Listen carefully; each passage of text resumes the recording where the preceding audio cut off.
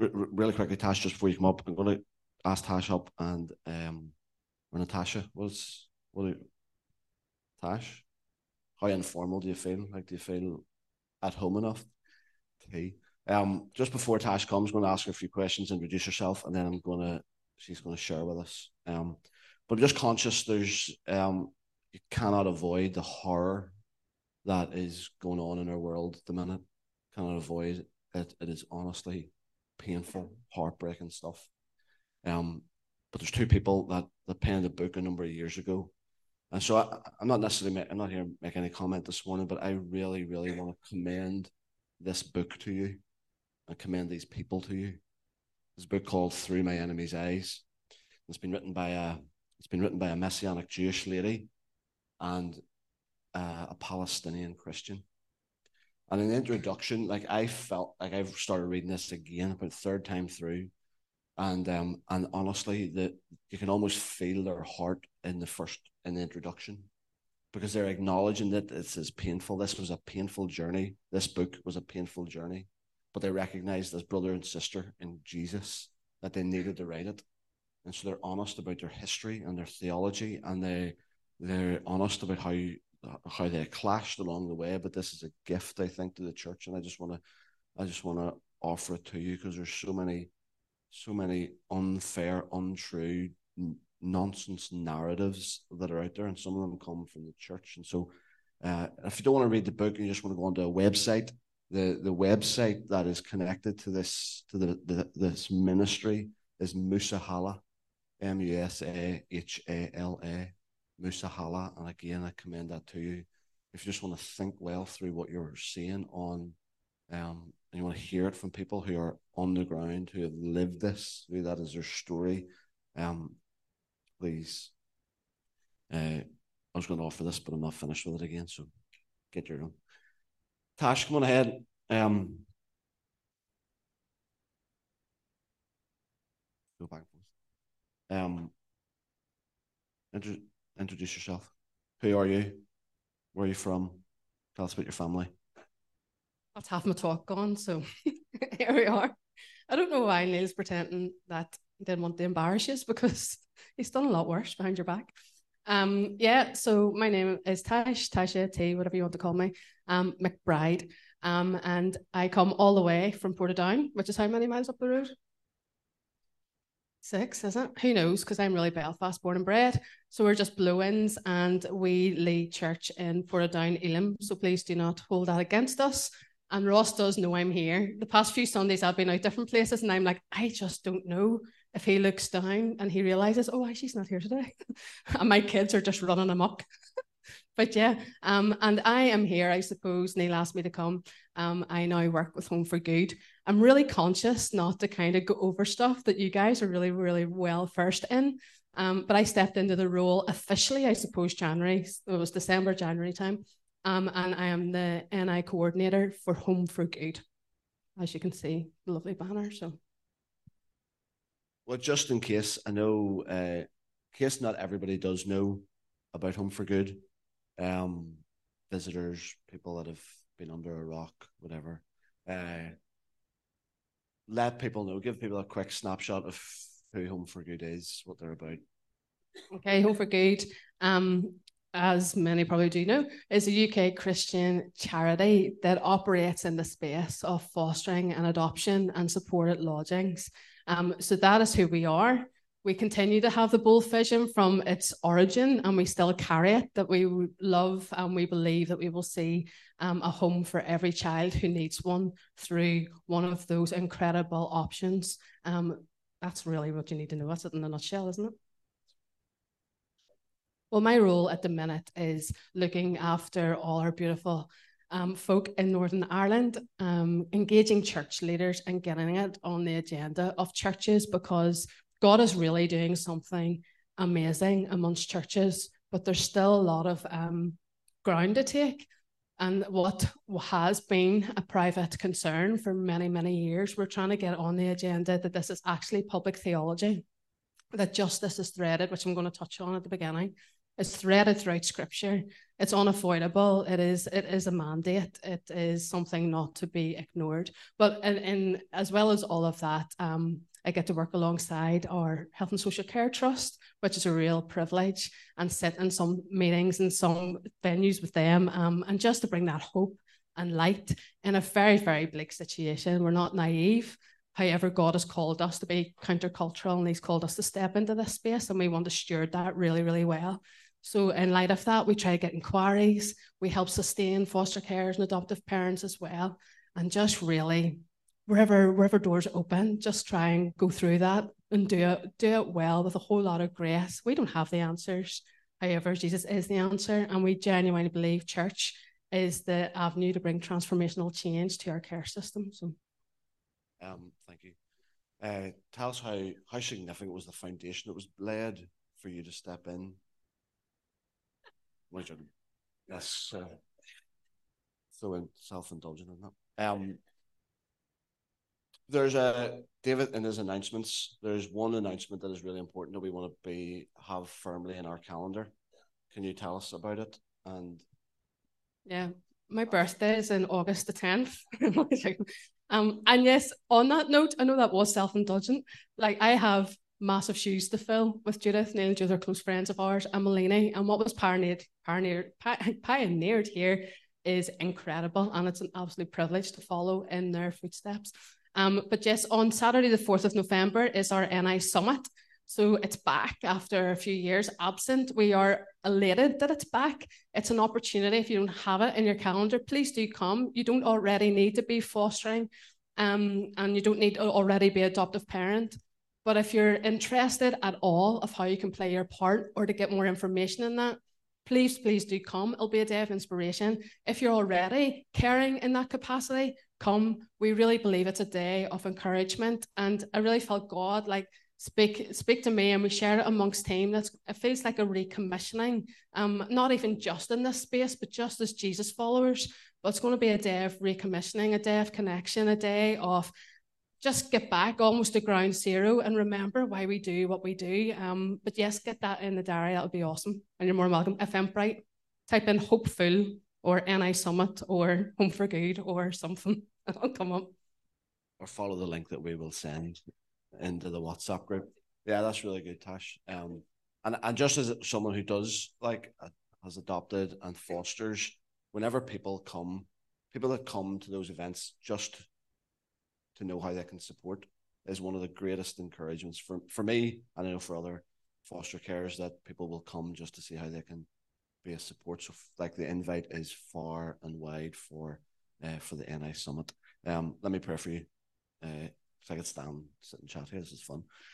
Father, thank you for this morning. Thank you for Tash. Thank you for the work of Home for Good, and we continue to champion and celebrate. Thank you for even this idea of recommissioning, and God, there's something about that feels right, and that something about Tash being in that role at this time feels right, and we thank you for her.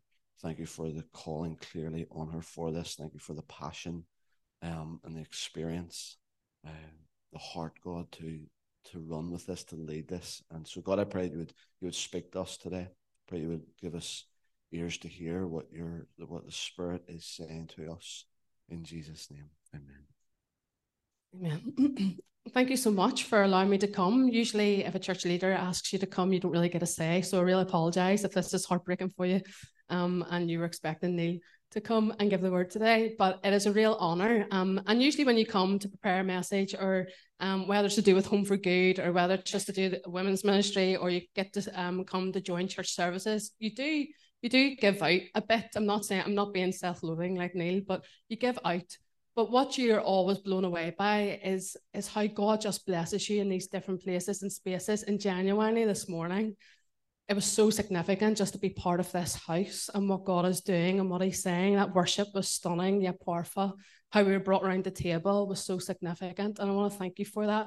And I think God is saying something across churches at the minute, what David shared this morning about becoming that lion.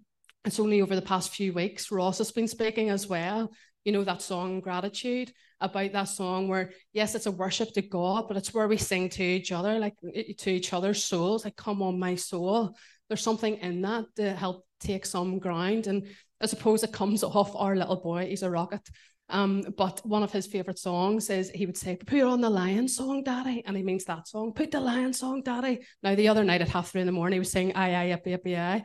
And it was like, honestly, can we not go back to the Lion song? But there's just something that God is speaking about, like speaking to that lamb within us to come on, church. But this is going to seem so bizarre this morning.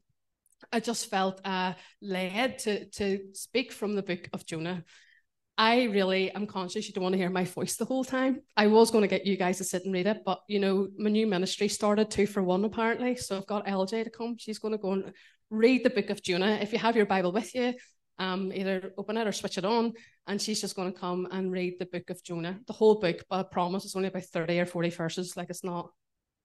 She exaggerates. It's nearly 50. Alrighty. So if my dulcet tones put you to sleep, I'm very sorry. Try to stay with me, okay? I also didn't bring my glasses, because I told Tash I wasn't going to do this. Then I felt for her. And the whole 2 for 1, all that there. Right. Jonah chapter 1, verse 1. Now the word of the Lord came to Jonah, the son of Amittai, saying, arise, go to Nineveh, that great city, and call out against it, for their evil has come up before me. But Jonah rose to flee to Tarshish from the presence of the Lord. He went down to Joppa and found a ship going to Tarshish. So he paid the fare and went down into it to go with them to Tarshish, away from the presence of the Lord. But the Lord hurled a great wind upon the sea, and there was a mighty tempest on the sea, so that the ship threatened to break up. Then the mariners were afraid, and each cried out to his God, and they hurled the cargo that was in the ship into the sea to lighten it for them. But Jonah had gone down into the inner part of the ship, and he had lain down and was fast asleep. So the captains came and said to him, what do you mean, you sleeper? Arise, call out to your God. Perhaps the God will give a thought to us that we may not perish. And they said to one another, come, let us cast lots, that we may know on whose account this evil has come upon us. So they cast lots, and the lots fell on Jonah. Then they said to him, tell us on whose account this evil has come upon us. What is your occupation, and where do you come from? What is your country, and what people are you? And he said to them, I am a Hebrew, and I fear the Lord, the God of heaven, who made the sea and the dry land. Then the men were exceedingly afraid and said to him, what is this that you have done? For the men knew that he was fleeing from the presence of the Lord, because he had told them. Then they said to him, what shall we do to you, that the sea may quiet down for us? For the sea grew more and more tempestuous. He then said to him, pick me up and hurl me into the sea. Then the sea will quiet down for you. For I know it is because of me that this great tempest has come upon you. Nevertheless, the men rowed hard to get back to dry land, but they could not, for the sea grew more and more tempestuous against them. We don't use some of these words, sure we don't. Therefore they called out to the Lord, O Lord, let us not perish for this man's life, and lay not on us innocent blood for you. O Lord, have done as it pleased you. So they picked up Jonah and hurled him into the sea, and the sea ceased from its raging. Then the men feared the Lord exceedingly, and they offered a sacrifice to the Lord and made vows. And the Lord appointed a great fish to swallow up Jonah, and Jonah was in the belly of the fish 3 days and 3 nights. Then Jonah prayed to the Lord his God from the belly of the fish, saying, I called out to the Lord out of my distress, and he answered me. Out of the belly of Sheol I cried, and you heard my voice, for you cast me into the deep, into the heart of the seas, and the flood surrounded me. All your waves and your billows passed over me. Then he said, I am driven away from your sight, yet I shall again look upon your holy temple. The waters closed in over me to take my life. The deep surrounded me. Weeds were wrapped around my head. At the roots of the mountains I went down to the land, whose bars closed upon me forever. Yet you brought up my life from the pit, O Lord my God. When my life was fainting away, I remembered the Lord, and my prayer came to you into your holy temple. Those who pay regard to vain idols forsake their hope of steadfast love. But I, with the voice of thanksgiving, will sacrifice to you what I have vowed I will pay. Salvation belongs to the Lord. And the Lord spoke to the fish, and it vomited Jonah out upon the dry land. Then the word of the Lord came to Jonah the second time, saying, Arise, go to Nineveh, that great city, and call out against it the message that I tell you. So Jonah arose and went to Nineveh according to the word of the Lord. Now Nineveh was an exceedingly great city, 3 days' journey in breadth. Jonah began to go into the city, going a day's journey, and he called out, Yet 40 days, and Nineveh shall be overthrown. And the people of Nineveh believed God. They called for a fast and put on sackcloth, from the greatest of them to the least of them. The word reached the king of Nineveh, and he arose from his throne, removed his robe, covered himself with sackcloth, and sat in ashes. And he issued a proclamation and published through Nineveh. By the decree of the king and his nobles, let neither man nor beast, herd nor flock taste anything. Let them not feed or drink water, but let man and beast be covered with sackcloth, and let them call out mightily to God. Let everyone turn from his evil way and from the violence that is in his hands. Who knows? God may turn and relent and turn from his fierce anger, so that we may not perish. When God saw what they did, how they turned from their evil way, God relented of the disaster that he had said he would do to them, and he did not do it. But it displeased Jonah exceedingly, and he was angry, and he prayed to the Lord and said, O Lord, is not this what I said when I was yet in my country? This is why I made haste to flee Tarshish, for I knew that you are a gracious God and a merciful, slow to anger and abounding in steadfast love, and relenting from disaster. Therefore now, O Lord, please take my life from me, for it is better for me to die than to live. And the Lord said, Do you do well to be angry? Jonah went out of the city and sat to the east of the city and made a booth for himself there. He sat under it in the shade till he should see what would become of the city. Now the Lord God appointed a plant and made it come up over Jonah, that it might be a shade over his head to save him from his discomfort. So Jonah was exceedingly glad because of the plant, because when dawn had come the next day, God appointed a worm that attacked the plant so that it withered. When the sun rose, God appointed a scorching east wind, and the sun beat down on the head of Jonah so that he was faint. And he asked that he might die, and said, It is better for me to die than to live. But God said to Jonah, Do you do well to be angry for the plant? And he said, Yes, I do well to be angry enough to die. And the Lord said, You pity the plant, for which you did not labor, nor did you make it grow, which came into being in a night and perished in a night. And should not I pity Nineveh, that great city, in which there are more than 120,000 persons who do not know their right hand from their left, and also much cattle? Hallelujah. Sorry, she says, oh, we're big time. It was just so that we're not dipping in and out. And thanks for bearing with. I promise it's more than a kid's story, as we'll find out. And in the short time that we have, I was hoping that we could unpack some of that. Are we okay for time? What time is it? I turned my watch off because Siri talks to you. Are we? What time do you finish at? Shut the front door. And God said, Amen. Yeah, I'll not keep you long. What?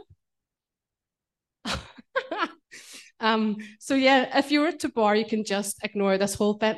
But I want to fire out the word justice to you. It's something that a lot of people in this room are really accustomed with and probably act upon. And 2 things come to mind when we think about, well, for me personally, when we think about justice. The first thing is our pet rabbit is called Justice.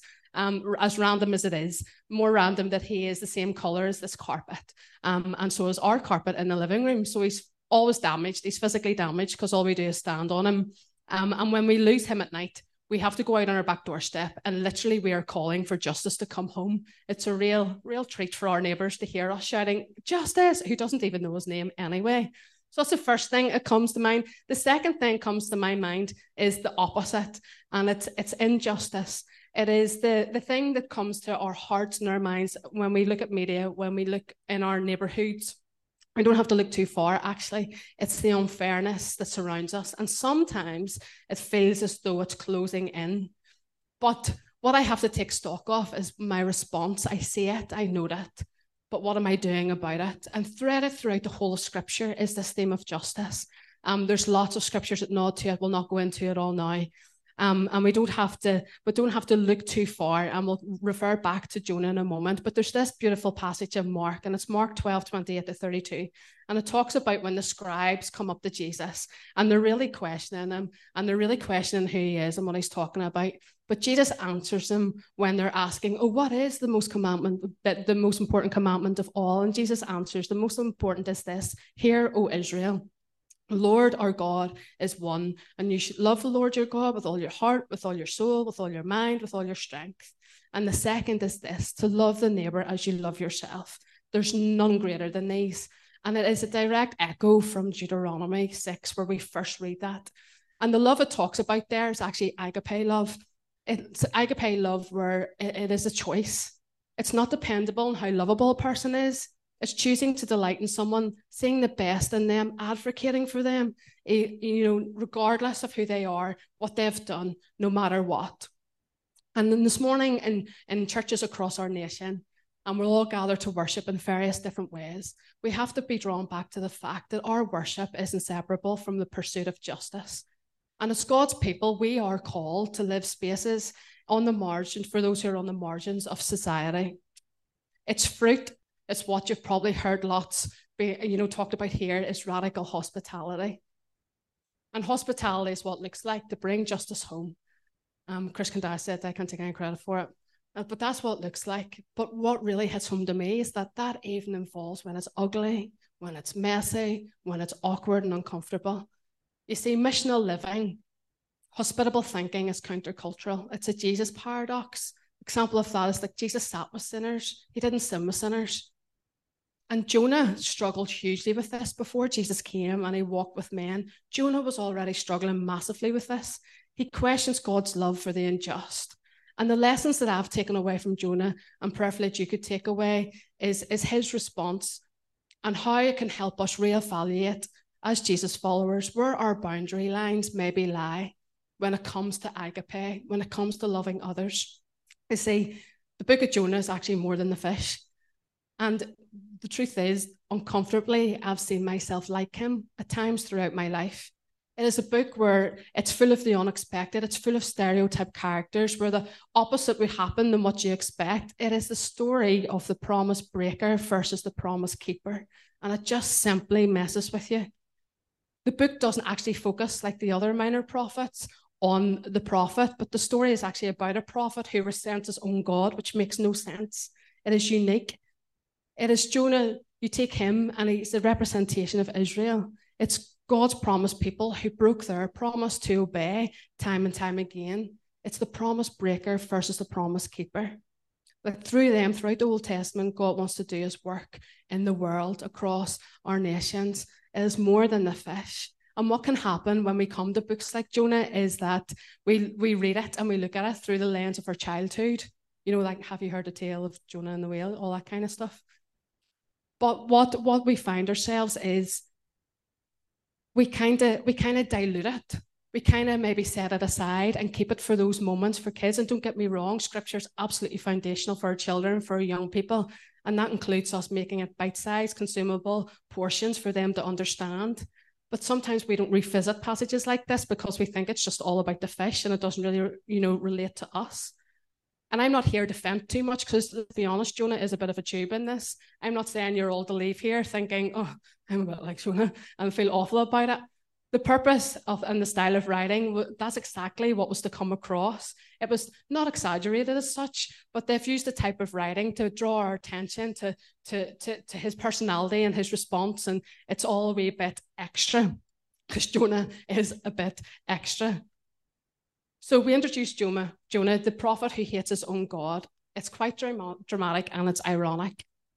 And the first thing is this, where I have found myself in the same shoes as Justice, is that Jonah separates himself. And throughout it, you have to ask yourself, what does this mean in relation to missional thinking and justice? And we just need to look that bit closer. And the first thing I noticed is that he separates himself. He runs. He's running from where God has positioned him and where he wants him to go. And the book begins with this commissioning. Jonah's told to go and preach against the evil and injustice in Nineveh. Now, at this point, I think he's a wee bit Belfast and changed his name to Jonah because he just keeps saying no. He just keeps saying no, Jonah. He just wants to run. And instead of going to Nineveh, where Mosul would be, he runs west. He goes as far as he could. Tarshish is like, I think it's somewhere like southeastern coast of Spain. Some of you guys could probably tell me that a wee bit better. But the reality is he just wants to escape. He wants to run from home, to forget and abandon the people who is positioned right around him. He was separating himself. He was splitting. He was trying to get out of there without a second thought, without a conversation. He just wants to run. And for a moment there, we pause.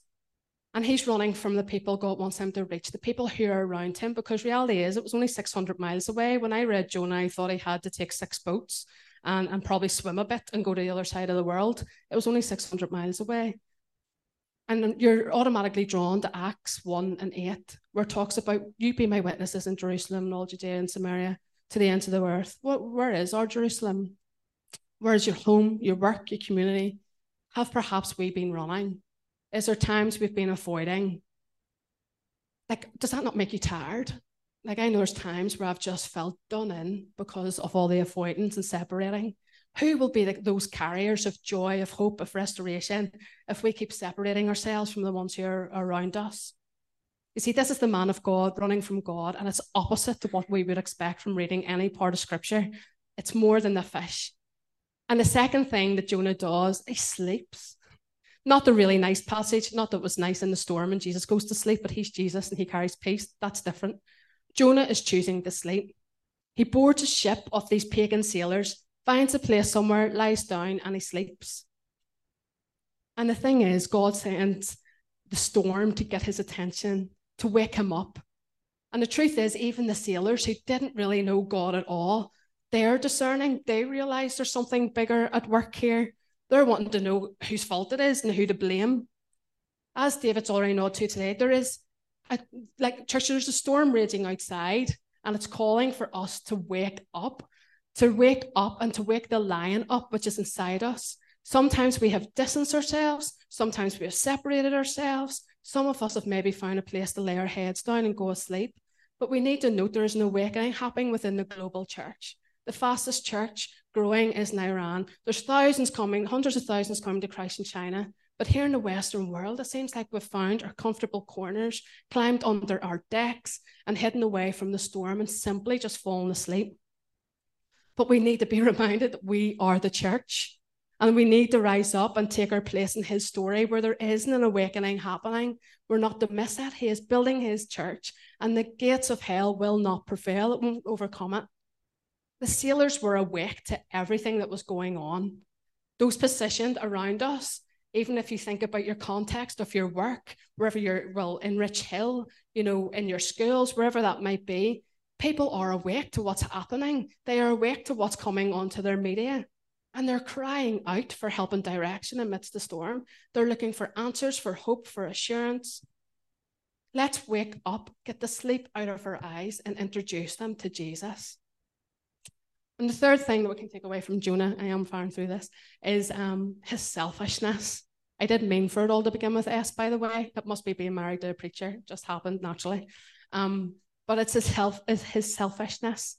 After the sailors find out that Jonah is the reason for their turmoil in verse 9 in chapter 3, it explains, he starts explaining like this absolute nonsense to make him sound holier than thou.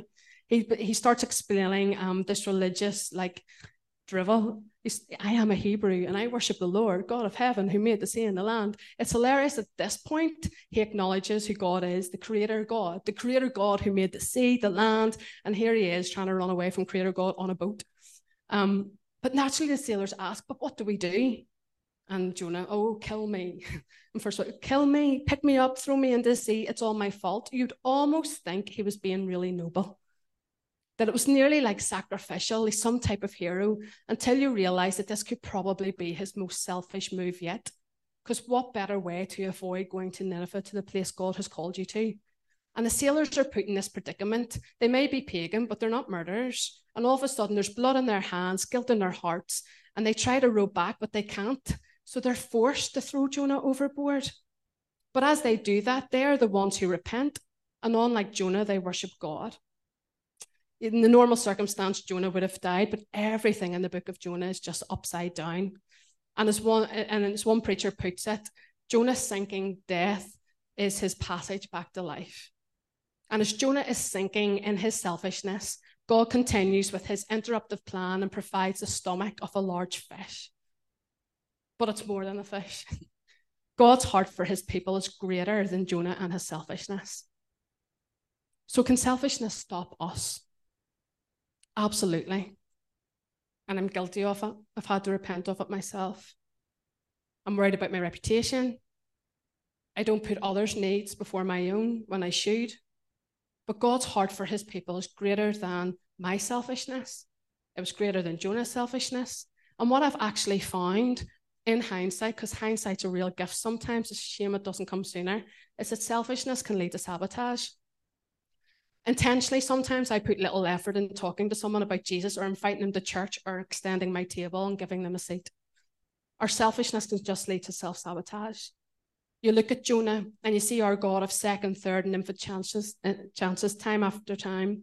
And he recommissions him to go and to speak to Nineveh. But selfishness soon turns to sabotage, and we watch the promise breaker versus the promise keeper play out. And Jonah never apologizes because he's not that type of guy. He never apologizes, but he did promise this. He promised he would obey. And even the fish, even God can't really palate Jonah and his lukewarmness. And then we see that the fish vomits him out onto dry land. Automatically, we're drawn to Revelation, aren't we, in the lukewarm church? Just can't be palated. But anyway, he's chucked out of the fish's mouth.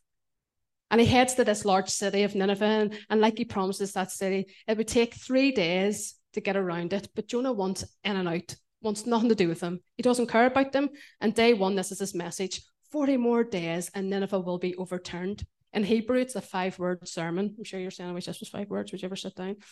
But in Hebrew, that's what it means. It will be overturned. It's short, it's odd. There's no mention of their sin. They're not taught how to respond, or they're not even spoken to about God.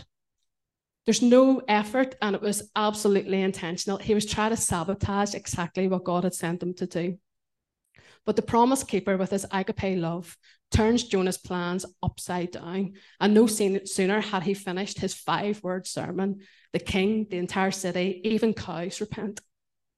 You see, I do believe God does have a sense of humor. And the last word of this sermon is overturned, and in Hebrew it's hapak. And it means just that, turned over. You can read it in places like Hosea, where Ephraim couldn't turn over their bread. It's in passages like Sodom and Gomorrah, were overthrown and destroyed. Or in Psalm 30:1, it's used when it talks about grief being turned into mourning, hapak. It's exactly how God intended it. And you can just feel this dynamic through the whole scripture of the promise breaker and the promise keeper, and it intensifies. And Jonah is raging.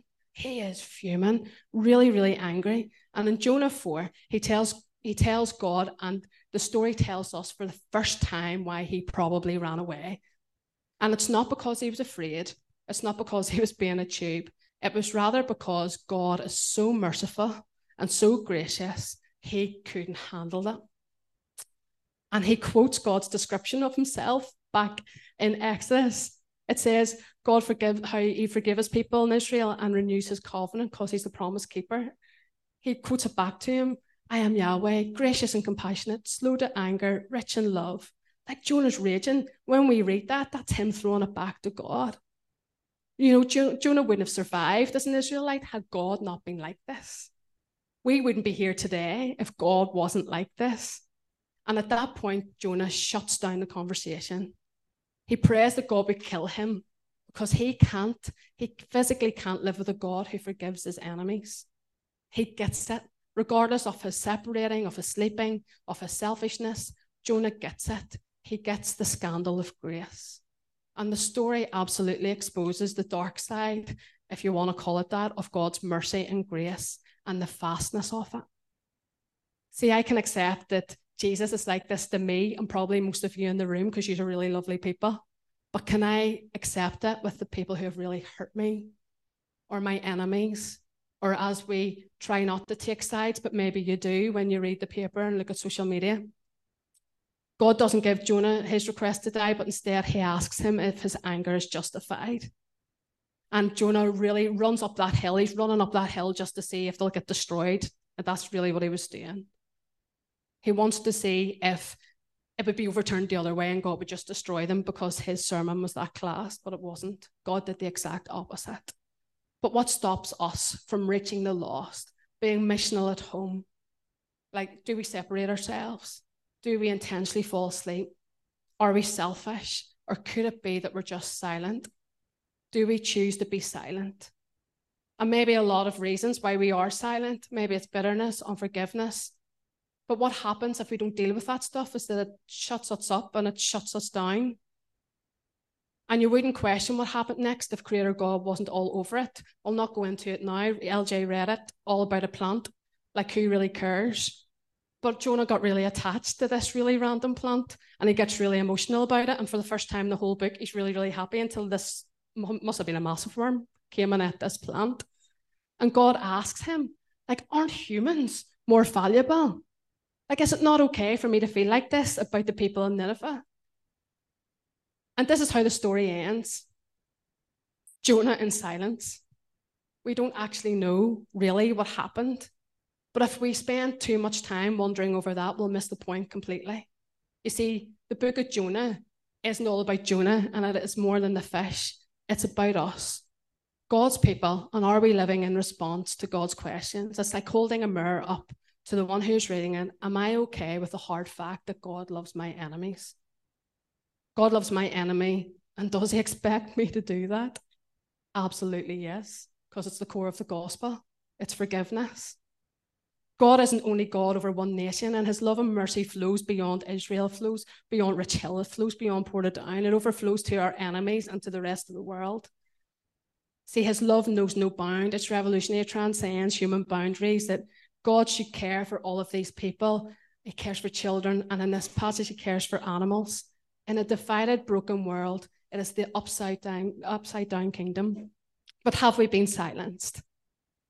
And just ministry has taught us this. I invite you to join me in trying to live a life that is difficult, but to grow, to live better by being better, by not being bitter.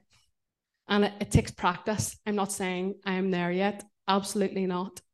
But I wonder if there's a way sometimes, if we take a step back, that we can actually be thankful for our enemies and the perspective that they perhaps give us. So could encourage you to take a new perspective, to live in the opposite spirit, to react with a kingdom mindset. And it's difficult sometimes because I don't know all of your stories. I'm sure many people in here have been really extremely hurt. But a simple practice is this, it's just saying, God, I choose to forgive. Have no idea what that might look like. But here I am, and this is what I'm choosing. And it'll come with risk and discomfort. You know, if you're waiting on destruction to happen, it's not going to, because that's not our God. But if you decide to take a journey of discovery, you'll have followers. People will want to follow that. So in closing, wrapping up the whole thing, it's a really unique and remarkable story, is our Jonah. But God has the last words. He speaks last. And what this has reminded me as I was coming into today is the conversation is still open. The conversation with Abba is still open. And what I felt him say in my spirit as I was praying and prepping for today is this, is what stops me hurts them. What stops me hurts them. And just like you and I, our enemies will have generations that follow them as well. What does that look like if we were like Jonah and we'd rather die in our silence or in our unforgiveness? Or who are we to ignore that God is merciful? Because what stops me hurts them, whether it be my separating, my sleeping, my selfishness, my silence. Listen to God's words in that passage of Jonah. It says, should I not have concern? Just pause there and fill it, end it whatever way you want. Should I not have concern for the approximate 7 million people living on our island?